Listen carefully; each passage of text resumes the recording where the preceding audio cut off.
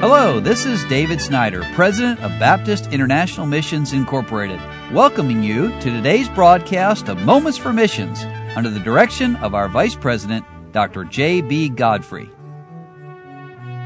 Several years back, we had missionaries serving in about 80 countries around the world, and as we thought about that and prayed about it, we just thought and believed that God would have us reach out toward more countries where we did not have missionaries, and one of those countries was the country of Mongolia. Up until the mid-90s, there really were no missionaries or very few there, and we started praying. It was one of what we called at the time the 100 Nation Project.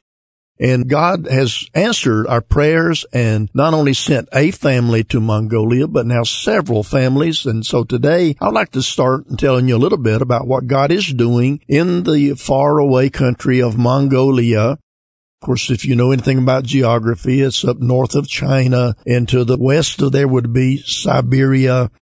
God called the Jason Ritchie family to bring the light of Christ to Mongolia. And they just recently had an annual stewardship conference.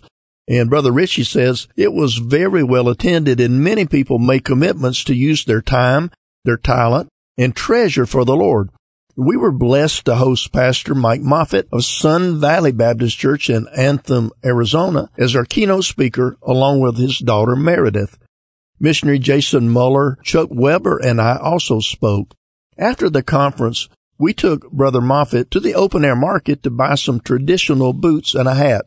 And let me just park there a moment and say, if you're in Mongolia, you probably need both the boots and the hats because it's very cold. And Brother Ritchie says he needed them.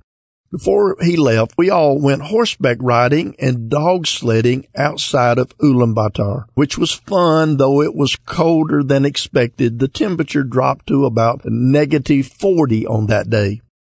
Well, when I tell you these things, it makes you think about praying more for our missionaries who work in some very unusual places.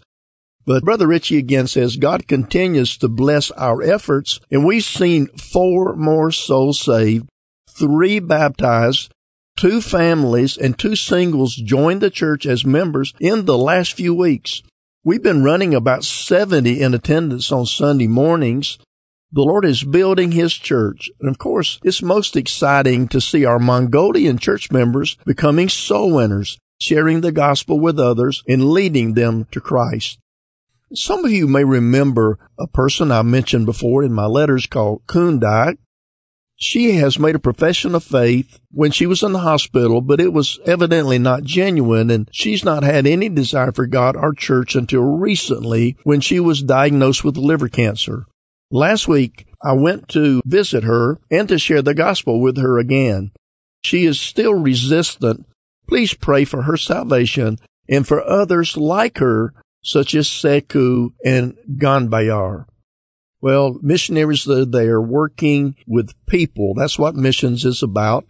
It's not just theory, but it's obeying the Lord and the command He gave to us to take the gospel out and tell these people who sometimes have never heard, sometimes they've heard many times. But pray for Jason and Mary Ritchie and their family.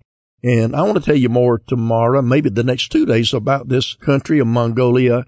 It's not an easy place to work. The capital city, Ulaanbaatar, I called that name a while ago, is down in a bowl. There are mountains all the way around it. And their buses, and they're giving off diesel fumes and many taxes. And it's not an easy place. If you have asthma or any problem with breathing, you would have a difficult time there. But pray for Jason and Mary Ritchie and their family as they minister to the Lord Jesus Christ in Mongolia. You've been listening to Moments for Missions. For further information, please write to BIMI, P.O. Box 9, Harrison, Tennessee 37341, or call us at 423-344-5050. Or you can visit us online at www.bimi.org. Until next time, may the Lord richly bless you.